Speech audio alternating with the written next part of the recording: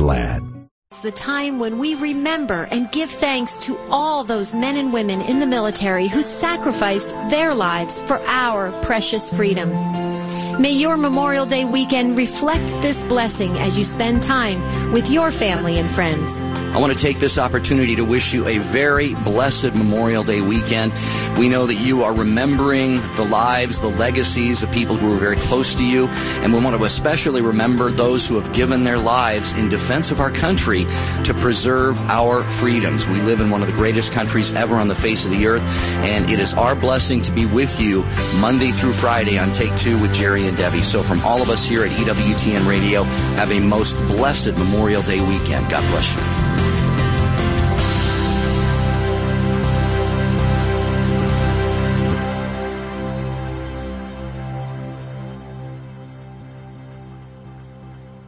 The Doctor Is In is a co-production of Ave Maria Radio and EWTN Radio and carried across the EWTN Global Catholic Radio Network. Hello, Dr. Ray. I'm sure I'm going to get really good advice from you. Why do I have to be the insightful professional? Thank you for empowering me. Here's what I think is going on. I think you're a hoot and a half. My idea, my theory, my guidance is a bit of a stretch. I just love your show. Does that comfort you? No. Am I close? No. You are really smart. I am sensitive and understanding and nurturing. Your show to me is like a comedy information show. Did I make you feel a lot better or what? No, you made me feel worse. Now, from the studios of Living Bread Radio Network in Canton, Ohio, the hometown of Mother Angelica, here's Dr. Ray. No longer with the Springer guarantee. That's it. It's over. It's done.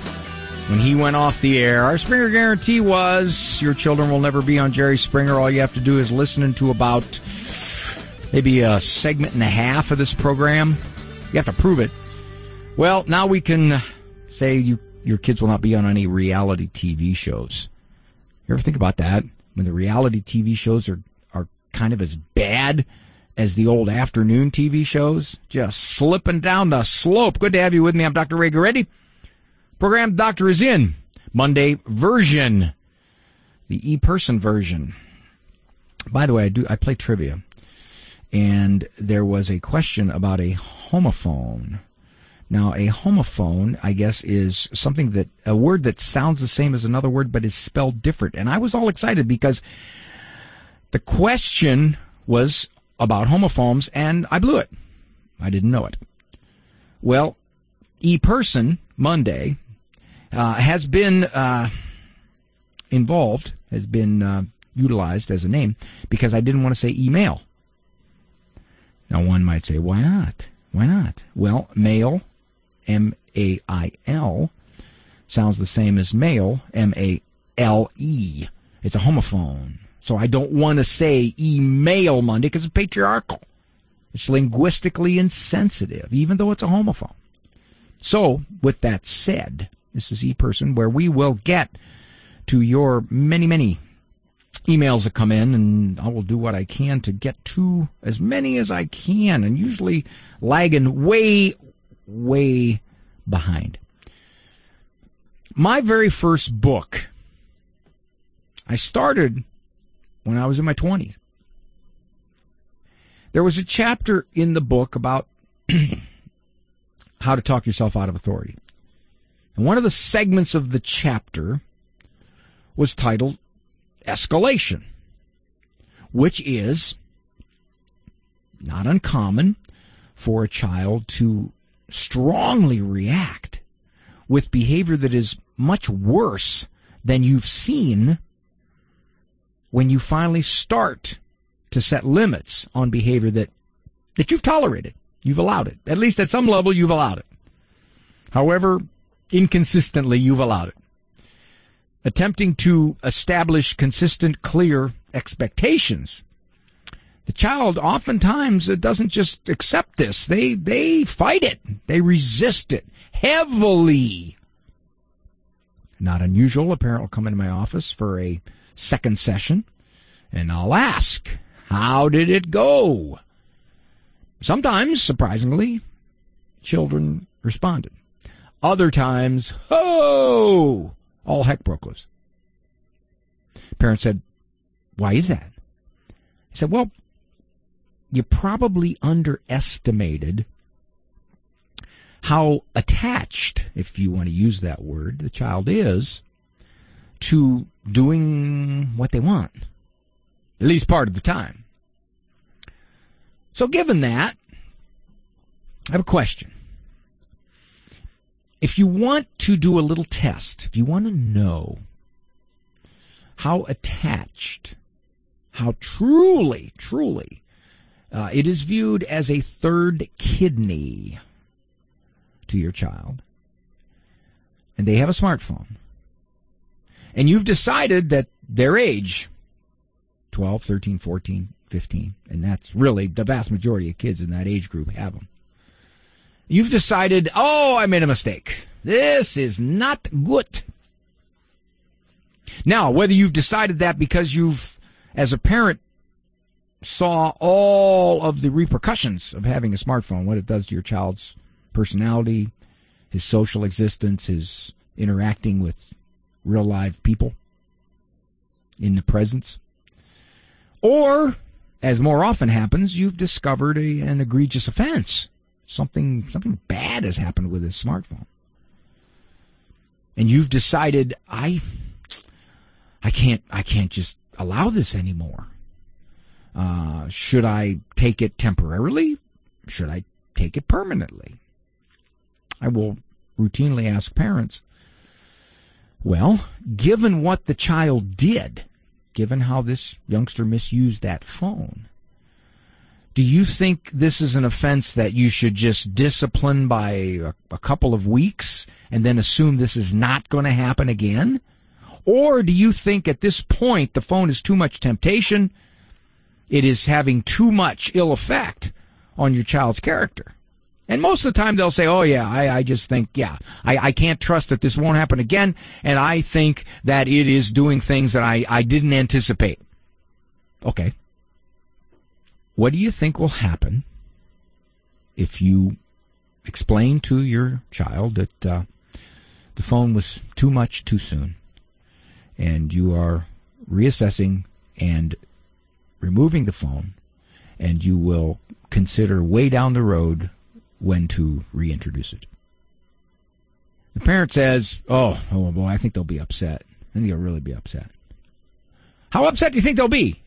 Oh, it probably, yeah, they'll probably, oh, yeah, it'll probably get really, I can imagine. Well, you do what you want to do, but know that as a parent you have a right to reassess and readjust and do what you wish after having made a premature move. They'll come back 2 weeks later. I can't believe it. Her reaction was so far beyond anything I ever anticipated. I couldn't believe it. She has never reacted to any kind of discipline like this. I'll ask, what does that tell you? I guess I just underestimated totally how attached she is to that. What does that mean? Well, I guess it means it's her lifeline. It's everything to her. It's become her social everything existence. Did you see that before? Well, I knew it was important, but I didn't think it would be like this. I will tell parents, you'll get a very up-close and personal indication of how totally linked the child's being is to that cell phone. Most parents underestimate it.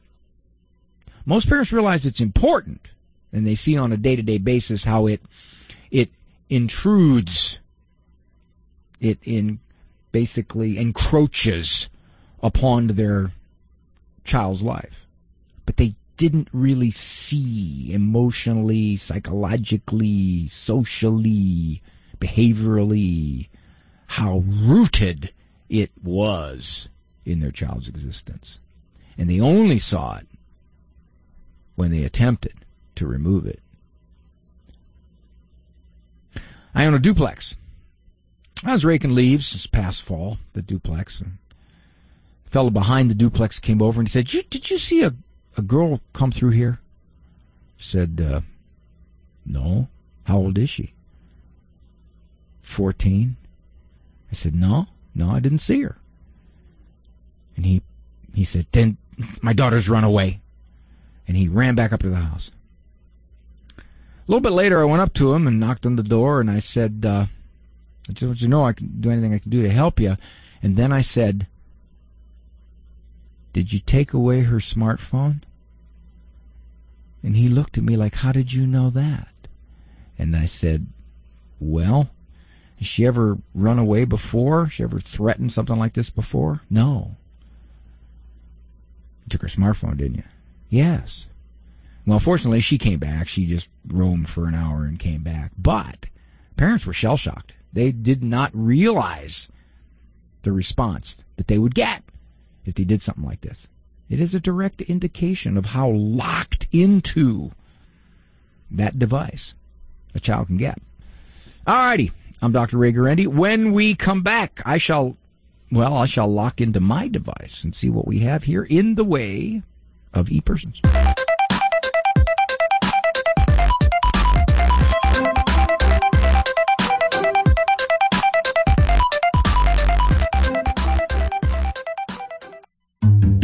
He was a doctor of the church and one of the most famous saints of all time. Matthew Bunson and the Doctors of the Church.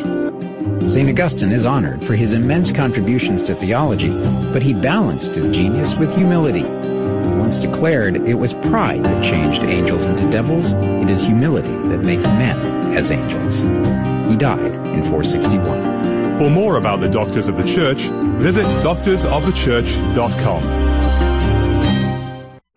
I'm Dr. Stan Williams, and this is The Logic of Catholicism. Solanus Casey said, appreciation is as necessary for social order and harmony as are the laws of gravity for the physical world. There are a lot of things we can't not know. Take gravity, for instance. When you put your foot down, it stays there, unless your spouse pulls out the rug you're standing on. Gravity is not just a good idea, of course. It's the law, a natural law. And you can't change natural laws. They are what keeps the universe in order. For instance, gravity reminds you not to step off a cliff without suffering painful and life-threatening consequences. Ah, law and order. Something to appreciate. Today, tell someone you appreciate God's laws and His order that keeps you grounded. And that's the logic of Catholicism. Explore more at AveMariaRadio.net. Under Resources, look for me, Dr. Stan Williams. Abortion, Pornography, embryonic stem cell research, corporate contributions to Planned Parenthood. Do you invest in companies that are engaged in these practices? The Ave Maria Mutual Funds do not, and their investment portfolios reflect that. Ave Maria Mutual Funds are managed to conform to pro-life and pro-family values. Long-term investors can invest in the no-load Ave Maria Mutual Funds. You can learn more about the Ave Maria Mutual Funds today at 866-AVE-MARIA or visit AveMariaFunds.com.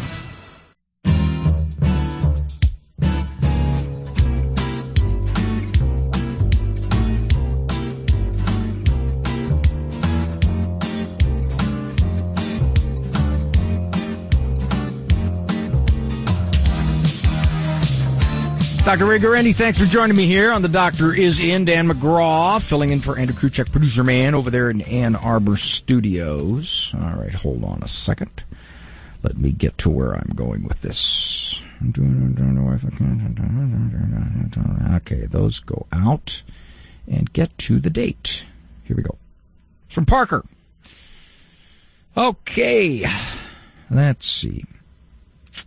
I am engaged to be married. My fiancé has an 11-year-old son. His father is not at all involved in his life and has not been for many years. I've been a part of their lives for the last 2. They moved to town 4 months ago, so many changes have occurred, which could be cause of some of the things that are happening, but I doubt they are the main problem. All right, let me stop there. A lot of times, the history indicates that something's been building up for a long time. And if you look back on it, you will see this has been coming on for a long time. However, we like to summarize data. We like to take things and put them into smaller, explainable bits. So Parker's thinking, well, they moved here 4 months ago, and this kid's really acting up. Maybe that's the precipitating event, as psychologists like to call it. Well, if they were in my office, I would explore that. I would say, what was the dynamic between this young man and his mother? Because obviously his mom was a single mom for many years. What was the discipline like? What was going on? How did she feel she could handle him? Was this stuff present at 6? Was it present at 3? Has it been building? So Parker says, I don't think this is the reason. I don't think it's the main cause. It could be a factor. It could inflame the situation. But the overall question is, how long has this been going on? To quote the song, since they've moved here, the son has had to start a new school.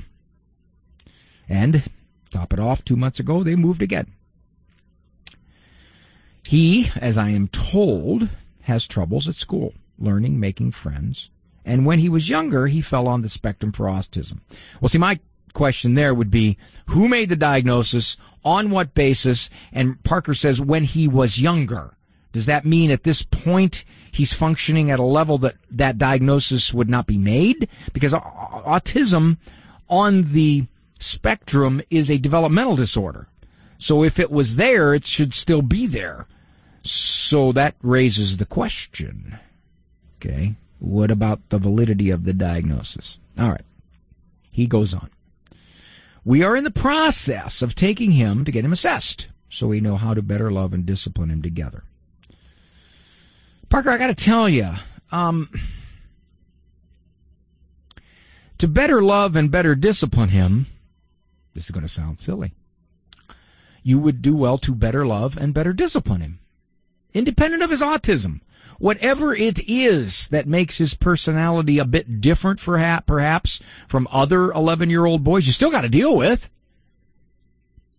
If he has impulse control problems or if he socially struggles, yeah, you can help him with that and you can love him, but the discipline still has to be there. You don't say, well, he has a condition, therefore we have to change our discipline.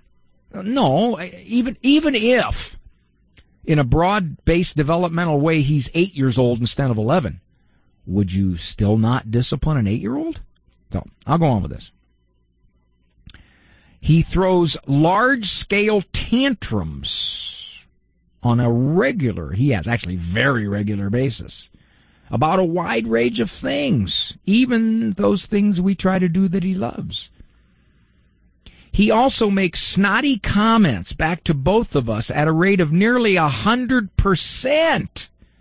And that could be about anything from helping him with homework, asking him how his day was, having him make his bed, eating dinner, you name it, good, bad, it doesn't matter. He fights and won't stop fighting or complaining for any reason. All right. Parker, I don't know the situation here. If I were to guess, and I would explore this, it sounds like a long-standing discipline problem. If you've talked to his mother, I'm sure you have about this at length, I would wonder how long this has been going on. If you say, well, we're going to look for a diagnosis, and then the diagnosis will be able to explain why he is this way. No, it won't. It'll just put a name on what he's doing. It'll put a name on his development. And if the diagnosis more or less says, here is a kid who's going to be harder to raise for these reasons, okay. But even falling somewhere on the autistic spectrum does not automatically lead to being disrespectful nearly all the time or throwing major league tantrums when you're 12. These are behaviors that you'll have to deal with. I'm going to go on with this, and then I'm going to offer a few more thoughts. Okay. I have never met a kid who seems to be less thankful and more ungrateful. I am also aware a lot of the issues could be due to autism. You don't know that. Because if a child is diagnosed somewhere on the autistic spectrum, and it sounds like you're saying this kid is high functioning, that doesn't mean he can't have behavior problems. There's dual diagnosis. For example, kids who are diagnosed ADHD have a very high percentage of concomitant, comorbid, as the shrinks would call it, diagnosis of ODD, oppositional defiant disorder. The ADD leads to the problems in disciplining. It isn't necessarily the total cause of it. Same thing with the autism. We don't know how much the autism would influence the way he conducts himself on a day-to-day basis with authority. However, what you do know is that he's doing a lot of really, really misbehavior type stuff that you and your fiancé are going to have to deal with. And the other question I would have, Parker, do you and she disagree with how to handle this young man? That's a potential problem. That's a potential big problem. One of the main reasons for second-time-around relationships to break up is the kids. Now, I don't know. I will tell you what I see a lot as a shrink. I will see a single mom who has tried hard to deal with a young man and struggled with it. And then if she gets into a relationship with the guy oftentimes sees the discipline problems and wants to do something about it, but there's disagreement between the newcomer to the scene and the parent who has been on the scene. I don't know if that's your situation. He says, I'm a very discipline-oriented parent. And I do my best to be consistent with my discipline, but it actually seems that things are continuing to get worse and worse each day. Well, I would have to ask about that, because many of the parents who come in my office tell me that. I'm very consistent. I'm very discipline-oriented. It's getting worse and worse every day. When they tell me this, I explore it with them, and I find out that there are a lot of things going on in the dynamics of their discipline or the relationship with their spouse or the history that need to be tweaked quite a bit. And so what appears to be a very discipline-oriented approach is not. Almost all the time. And it's not that the person is lying to me. They're not lying to me. In their mind, they see themselves as much more consistent than they are. And it's getting worse. Now, I'll tell you, I've been in this business a long time. When you have a loving, consistent parent over time, it almost always gets better. It doesn't get worse. Unless there's some really egregious variables lurking around somewhere. But much of the time, that's not the case. All right. He says this. Our intention is to still go down a road to finding a diagnosis. But even if you do, even if they say he falls at this point on the autistic spectrum, then what? Are you going to say, well, when he throws these fits, we'll just calmly reason with him? I don't think that'll do much. Or when he is disrespectful to us constantly, we'll just shrug our shoulders and say, well, it's because he's on the autistic spectrum. I think we have to overlook it. Because that's not doing him a favor or you a favor. That's going to make things a lot worse than they are even now, which you think they can't get much worse than now, but he's only 12. It might be helpful to know that from what I observe with all of his family, here we go, ding, ding, ding, ding, ding. I did not read ahead to read this. This is an e-person that came from a little while back. Might be helpful to know that from what I observe with all his family, and I don't know who that is, maybe grandparents have helped raise this boy, so they're a factor in here, is that they have turned to just ignoring the behavior, likely due to the frustration the behavior causes and the tantrums thrown when he doesn't do what he wants. I'm lost. Parker, if that has been their approach for some time now, just ignoring it, putting no limits or consequences on it or expectations on it, it's going to get worse. So if that has been the family dynamic, whether his mother and she's living with her parents or her parents are involved in the kid's life, or whoever you're alluding to by saying the family, that would explain some of this. It's got a history to it.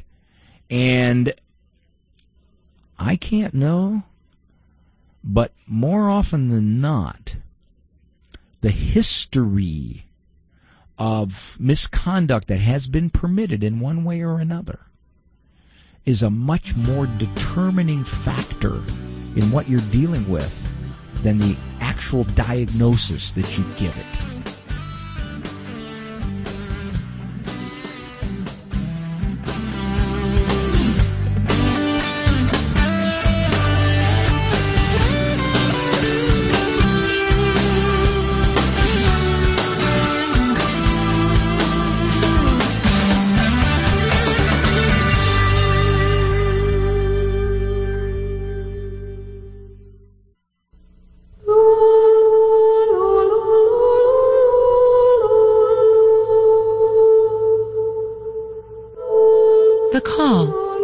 From God.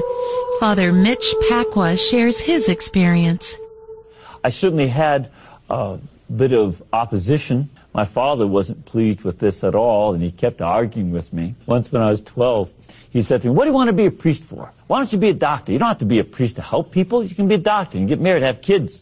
And I said to him then, "Dad, if I was a doctor and I help people get better, that would be very good. But later on, they're going to die anyway. So if I'm a priest and I hear somebody's confession and they go to heaven, that lasts forever. So that's better." And he didn't know what to say. And he continued to oppose the idea over the next years. Yet that didn't stop me. And even when he said, "I'm going to disinherit you if you become a priest." And on the day of my first Mass, he did. But as I also said to him then, he told me, "Okay, you're out of my will." I said, "Dad, I can't keep it anyway. It doesn't matter. I'm a Jesuit, and we can't keep the money, so it really doesn't affect me. The issue is I'm trying to follow what God, our Lord, is asking of me." And this has been where I have found the greatest joy, that doing what I believe through my own prayer and through reflection and thinking about it and moving from a little boy's idea of what a priest would be like all the way to now in my early 50s, realizing that this is exactly what I think is going to please God the most. And that's what I want to do, to please God. For information on the priesthood or religious life, log on to www.ewtn.com/religiouslife.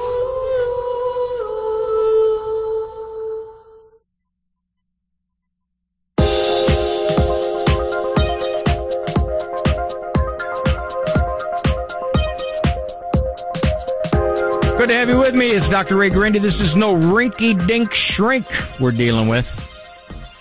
Living life better through good thinking. I have designed, I know I've read that previous email about the boyfriend saying that this young 12-year-old is disrespectful about 100% of the time. I'm going to develop a snotometer. It's something that you can hold up. It's kind of like a Geiger counter. It's something you can hold up, and it gauges the level of snottiness coming from a kid, because I've experienced that most parents really get immune to a lot of snottiness. They do. I call it the battered parent syndrome. They've heard it so much, and this is the child's style in a number of contexts, that the parent starts to get immune to it. So a snotometer could make me big money too, by the way. Is I think it's a gauging device, right? I'll have to tweak it. I'll have to work on it. What I'm going to do is I'm going to get 100 14-year-olds, and then I'm going to have them say their standard arguments against their parents. "Yeah, right, Mom. Whatever. No way. I'm not." And then I see where it registers on the snotometer. And you calibrate it, is what you do. I don't know. I think it's got a future. All right. Here we are on ePerson Monday from Amy. "Hi, Dr. Ray. 82.64% of all female ePersons come to me with the appellation, 'Hi, Dr. Ray.' Okay, this was something that I received before Christmas, so I'm going to read it, but it's not just relevant to a Christmas visit. This is going to be relevant to a whole bunch of other broader-based matters. I'm worried about being around a specific family member this Christmas. I have anxiety just thinking about being around him, and I'm trying to have a much shorter party this year. Well, apparently, Amy, you're the one throwing the party. So I'm going to assume that you think you have to invite this family member. All right. Backstory. He was in ICU for 2 months in 2017. And through paying his bills, I discovered he was an alcoholic. I don't know who made that diagnosis. I don't know the extent of it, but that's what Amy's saying here. I brought him into my home for almost a year to help him recuperate, but he went on a drinking binge. Now, Amy, was this some point during the end of that year that you finally said, I can't control him anymore? Or are you saying this is something I dealt with throughout the year? I don't know. He said, okay, you ready? His binge was Amy's fault. That's right. He said it was because I was arguing with my teenage son, and he had to get out of the house. He had his own apartment downstairs. Well, there, the problem was solved. He didn't have to sit and listen. Apparently you were taking care of him, but he also had another place to live. So maybe you had an apartment above him. You let him stay with you because you think he needed some help recuperating. You were being nice about this. And then you're getting into these arguments with your teenage son, and he didn't like it. And that's because you drove me back to the bottle. That's what he's saying to you. Okay. Now, the question one could ask here is, well, why would Amy be so accepting of that kind of blame? Why wouldn't she say, that's nonsense? I didn't do that. You had an apartment to go to if you didn't want to listen to it. And furthermore, I was helping him out. And in helping him out, you'd think he would be grateful and he wouldn't blame me for his drinking again. So what's the answer to this question? Well, it's coming up. I happen to read a little bit ahead on the break. Now he says that was just an excuse. Well, that's good. He got insight into that. But there has been so much back and forth with what is my fault in the family. Now I'm assuming the back and forth is this family member telling Amy how wrong she is in her interactions with her family, and she's the source of all kinds of trouble. Now, I have no way of knowing if that's the case or not. Okay. Now, here is, I think, the historical...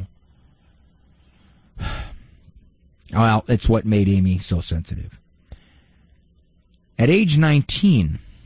meaning Amy's age 19, my mother told me I was the reason she didn't get treatment for terminal cancer because it was too late. We weren't getting along. Whoa! Whoa! Talk about guilt. I didn't get treatment because of you? Because you're 19 and we're not getting along? And you drove me to not get treatment? Now, I don't know if that's true or not. However, even if it is, once again, this explains why Amy reacted so much when this guy said, you're the cause of me going back to drinking. I don't know if it's that I'm very argumentative or if my family doesn't like taking responsibility. I don't know either, Amy, to tell you the truth. But even if you are argumentative, you're not responsible for what your mother did, and you're not responsible for what your family member did. Even if you can be argumentative and open your mouth a little too much. I would never say these things to my son, Dr. Ray. I've become depressed and isolated for the past decade, but this brother is passive-aggressive. It's especially hurtful that I found he's been portraying me as a terrible person to my son. How can I control my anxiety around him for the holidays or to go visit his new house? One, I don't know if you want to go visit his new house if he's trashing you in front of your kid. Doesn't mean you don't forgive him. It just means you don't want him to have access to your kid, so he sits there and turns around and tells your child how awful his mother is. That's unconscionable. The holidays, if there's other people there, just avoid them. Talk to other people. Sit in a different room. Don't worry about it. You only got to make it through a couple hours anyway. Any kind of visit. But it would seem to me, if this person is intent on basically blaming you for all kinds of things and is intent on bringing you down, well, you don't have to put yourself in that position. It doesn't mean you don't love him, doesn't mean you don't forgive him, doesn't mean you don't pray for him, but it also means, why would you do that? He's got a place to live. He can get along. Amy, I don't know your personality. I can't say. But even if your personality is as difficult as they say, it still doesn't mean they have the right and justification to say you're responsible for all that they do. And you might want to protect your son from this guy's input.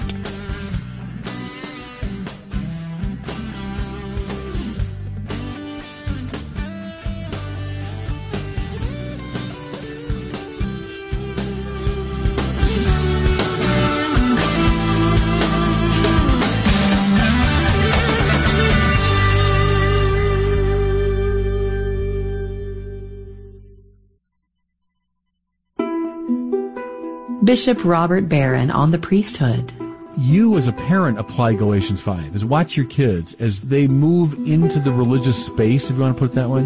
I, made noises about the priesthood on and off when I was a little kid. My parents were never oppressive about it. They never pressed me in that direction. But they would quietly indicate an openness to that, or like, that's a good thing. I remember I still have it upstairs, a Bible that my parents got me for Christmas in 1969. I'm a little kid. And it's, from mom and dad to Bob, Christmas 1969. They sensed I was kind of interested in religious things.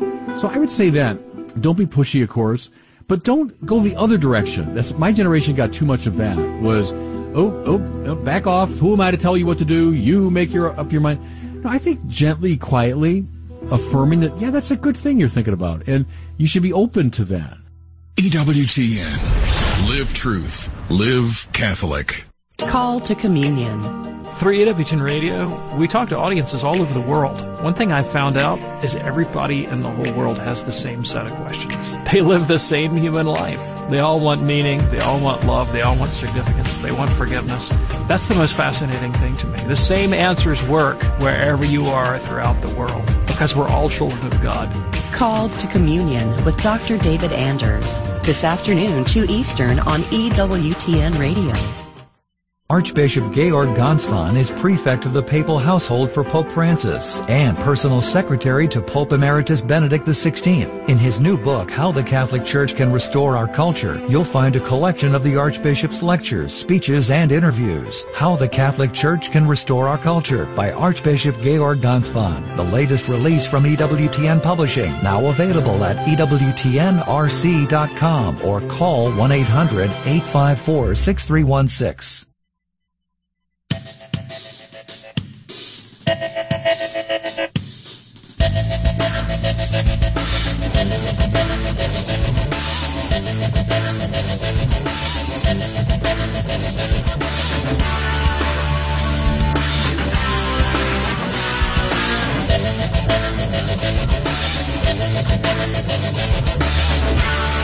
Giving you a strong Catholic offense on the gridiron of life.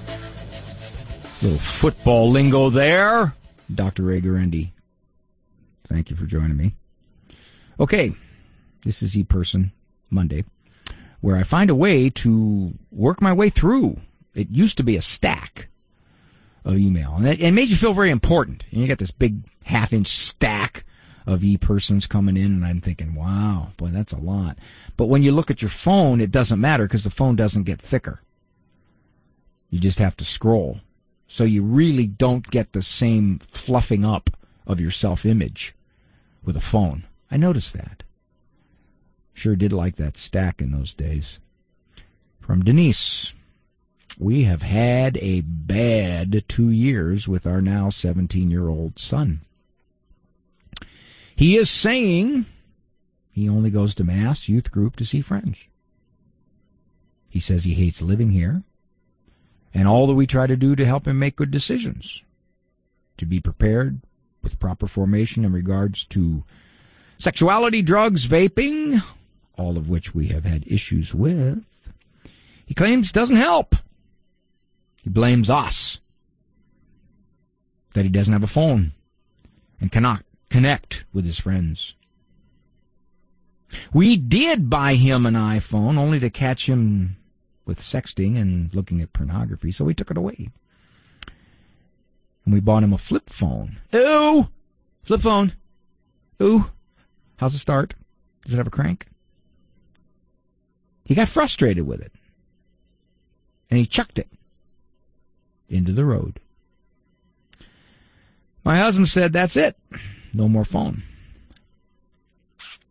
I think that would be that's it with about a whole bunch of other stuff, but we'll just leave it at the phone right now. So he snuck one into our house.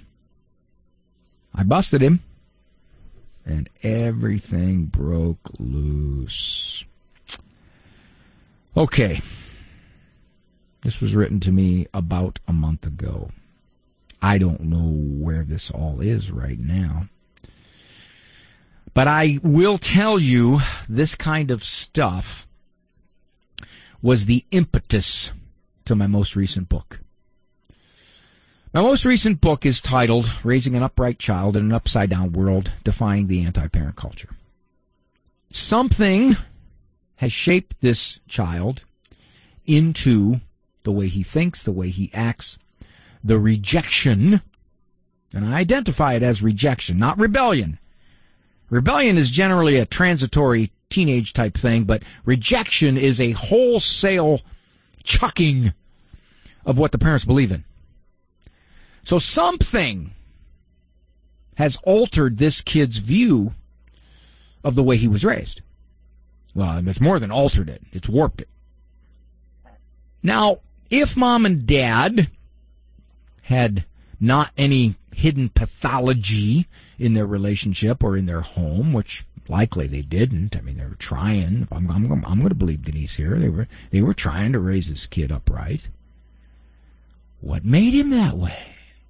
What? I know that the factors in our culture that can now seep into a child's life, email, computer, social media, video games, materialism, television, music, celebrity adulation, all of this stuff, all of it is very powerful. It's far more powerful than parents realize. And it causes this kind of sad family dynamic. Here's a kid who says, I don't want anything to do with the way you are. I don't want anything to do with the way you raised me. Why? Obviously, there were opposing forces to the parents' upbringing. This isn't something where if this kid were on a farm in 1880, that he would say, you know, you've tried to raise me with morals and a God-fearing sense. Boy, I want no part of that. Yes, that did happen, but not anywhere near the percentages that it's happening now. This is an epidemic of kids raised in good homes, turning violently in some respects against the way they were raised. So that might be a little bit of an explanation. What do we do about it? They said he would be 18 in 7 months, which means 6 months, because this email came from a month ago. 6 months. Okay. What will they decide to do at age 18? If they are like many parents, they will be afraid to say to the child, you can't live here under these circumstances. You don't follow our rules. You're disrespectful. You hate everything we stand for. You can't live here. I'm not telling him to do that. I can't tell him to do that. I don't know the situation. I'm not their therapist. I suspect that the child will want to leave. Or he will do what a lot of kids do. I want to go to college and I want you to pay for it, Mom, so I can go live and please and do what I want. But with that attitude heading into college, a very high percentage of them don't make it through the first year. They don't go to class. They flunk out. They get into the party scene. If it were me and I had a child that was so completely uncooperative, if college is in the future, it's going to be local. It is going to be here at home. Now one might say, well, wait a minute, Dr. Ray, come on, the kid's already out of control, and you're going to send him to college at age 18 when he thinks he's a major and he doesn't have to listen to you at all. Aren't you asking for trouble? It depends. If my terms are that if you don't cooperate, you don't live here, then I'm not asking for trouble. It's all going to be up to Mom and Dad. They make the decision here.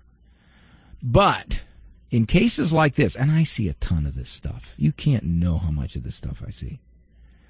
In cases like this, sometimes the child will just have to face life independently on his own, and some of them do settle out. The way they were raised by Mom and Dad is something that they can step back into. Those morals, that teaching is there. I mean, it may be buried way down, but it's still somewhat alive, percolating in the deepest recesses of their minds and their hearts and their souls. But for the moment, the attitude is, get away from me. I don't like anything you stand for. Now, he's already got a history of doing all kinds of stuff. She's already said that. So what do you do? I mean, sadly, and I don't know if that's the case here, but sadly, a lot of kids are just out of control. They're just out of control. You can't do anything about it. It's done. And oftentimes, if a client comes into my office and describes a situation like this, and the kid's 19, living in the home, I get a lot of that. And they ask me, what can we do? And they describe all the things they've tried and all the things they've done and all the ways the kids responded. My answer sometimes is, it's over. It's done. This child is going to learn whatever he's going to learn now at the hands of life. But Dr. Ray, we tried so hard. I know that. I don't doubt that. Unfortunately, the culture tried harder. And I'm going to be very blunt. The majority, the vast majority of parents are underestimating the persuasive power of the cultural misshaping forces. They are. And it goes on for 2, 3, 4, 5 years. It's relentless. The culture says, this is good. Your parents are wrong. This kind of sexual acting out, that's good. Your parents are wrong. Desiring this is good. Your parents are wrong. All of it. From celebrities to sports heroes to video games to computers to YouTube to social media to smartphones. All of it is there. And even those parents who are walking apart from the parenting crowd, the faithful parents, the religious parents, trying hard. Even those parents underestimate it. They truly do. So, I don't know here what Denise is going to do. It sounds pretty ugly. And she's going to have to make some tough decisions as a parent, however she chooses to do that. But there is, and my experience has been, in cases like this, there's no magic answers. There's no formula. This child is absolutely convinced that he doesn't want to follow his parents' ways. And in much of human history, by the way, 18 was meaningless. You did this kind of stuff when you were 15, 16, 17, and parents got you out of the house. That's it. I asked a friend of mine. He's from Iraq. I said, Raheem, What happens in your culture if a child does this? He says, well, they cannot live in our home. He said, do they have to be a certain age? He goes, no, teenagers. If they're not going to cooperate and live with the parents, respect the parents, they don't live there. I said, so that's a very different way that your culture deals with this. He goes, yes. I go, do you have the kinds of problems that we American parents have? And he looked at me like I had 9 heads. Like, what? No. Not even remotely close. So, my book, Raising Upright Kids in an Upside-Down World, I strongly recommend it for those of you who are in the process right now of raising these kids and feeling assaulted by the culture. What do you do about it? How do you recognize it? How do you resist it? And how do you develop the backbone to say, I can do this, and I'm not going to worry about whether my child is unhappy with me or resents me. I'm Dr. Ray.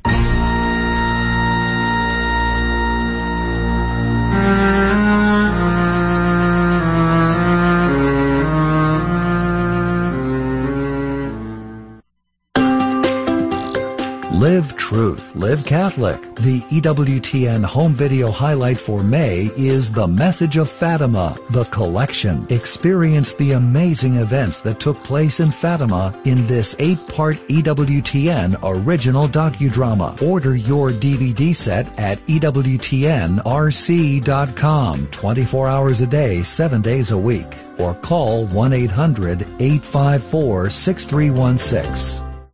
If you believe in the power of prayer, Ave Maria Radio invites you to look at their website to submit a prayer request at AveMariaRadio.net. Your prayer requests are shared with hundreds at the Dominican Sisters of Mary, Mother of the Eucharist, the Servants of God's Love, the Monastery of the Blessed Sacrament Cloistered Nuns, the Family of Faith Apostolate, and the staff of Ave Maria Radio. Just go to AveMariaRadio.net and click on the Community tab to submit your prayer request today. Christ is the Answer with Father John Riccardo. John 6, verses 48 to 58. Jesus says, I am the bread of life. Your fathers ate the manna in the wilderness, and they died. This is the bread, meaning me. This is the bread which comes down from heaven, that a man may eat of it and never die. I am the living bread which came down from heaven. If anyone eats of this bread, he will live forever. And the bread which I shall give for the life of the world is my flesh. At which the Jews disputed among themselves, saying, how can this man give us his flesh to eat? They're scandalized by this. How is it that we're not? How is it that we just hear this and go, oh yeah, I know that passage? They're just outraged and at least perplexed. Sane people, inspired teachers, wise men, prophets don't say things like this.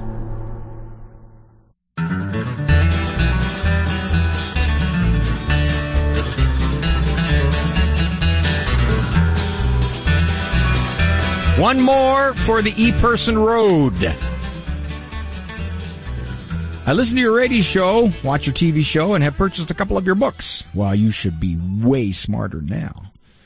I await in anticipation to proudly display and follow your wise directions if an opportunity arises. Now, here's a woman who's thinking parallel to me. Well, my opportunity did arise during this past week, when a large number of family members gathered at our house. I failed, however, but I believe I did a fine job of recovering. Here's what happened. Grandniece and nephew were over with their 3 children, ages 2 months, 18 months, and 4 years. The 18-month-old was chasing the 4-year-old around the large living room and kitchen, and our dog was chasing them. Their mother told him to stop running before somebody got hurt. Before I knew it, I said, oh, no, it's okay. They can run in here. I know you don't have much room in your house for them to run around. Oh! You know, you sound like Marie Barone on Everybody Loves Raymond. She was always very good at starting off with a compliment which really nailed it. I know you live in this little hovel. I know you didn't mean that. I'm teasing you, Karen. Realizing what a horrible mistake I had just made, undermining the authority of the parent. Well, I think, personally, if they wanted to get offended, you kind of slammed their house. But that's all right. I tried to recover quickly by saying to the mother, but if you would prefer not to have them run around, I'll help you get them to stop. Good move, Karen. Good move. See, you are learning from me. It's not so much knowing the wise thing to say in every situation. It's knowing how to do damage control. That's what I've learned all my life.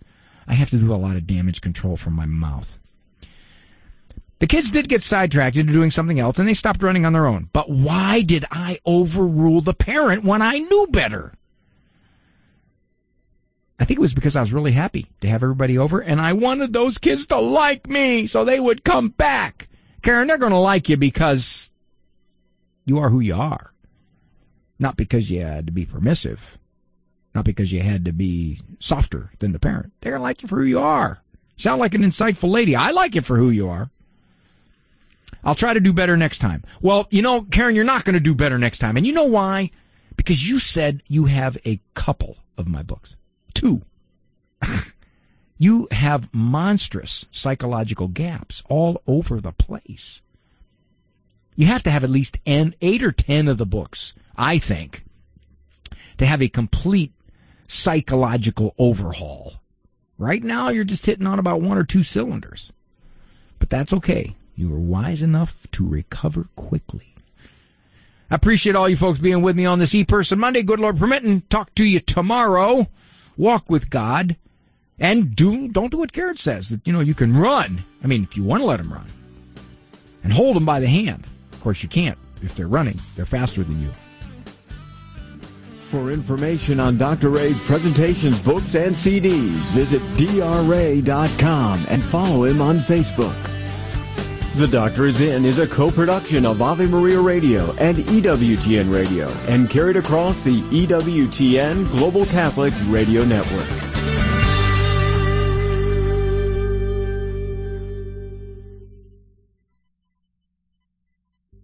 Hey everyone, Carlo Broussard here from Catholic Answers Live. Just wanted to wish you a blessed and safe Memorial Day weekend from all of us here at EWTN Radio.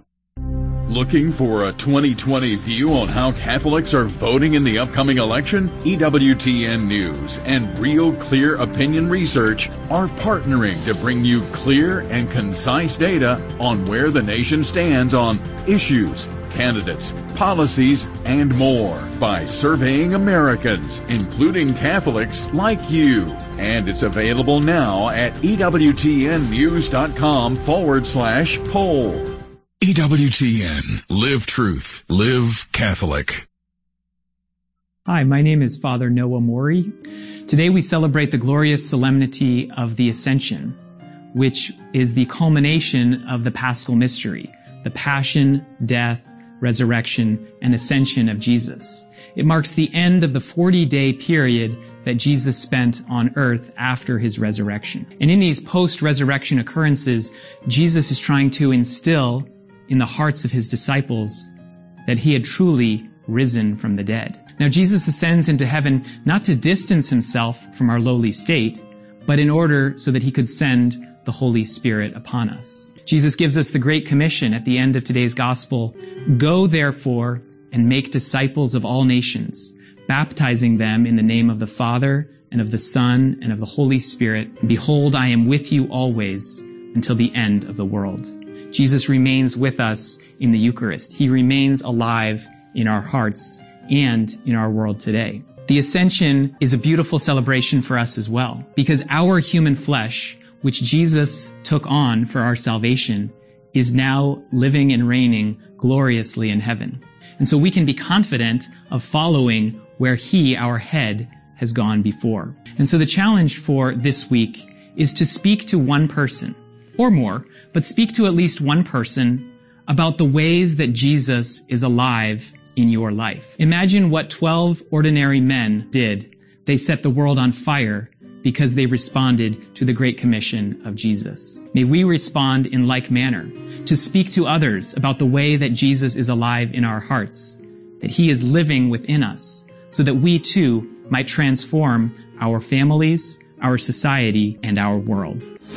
2 Minutes to Virtue is a production of the Catholic Diocese of Arlington, Virginia. For more information, visit their website, arlingtondiocese.org.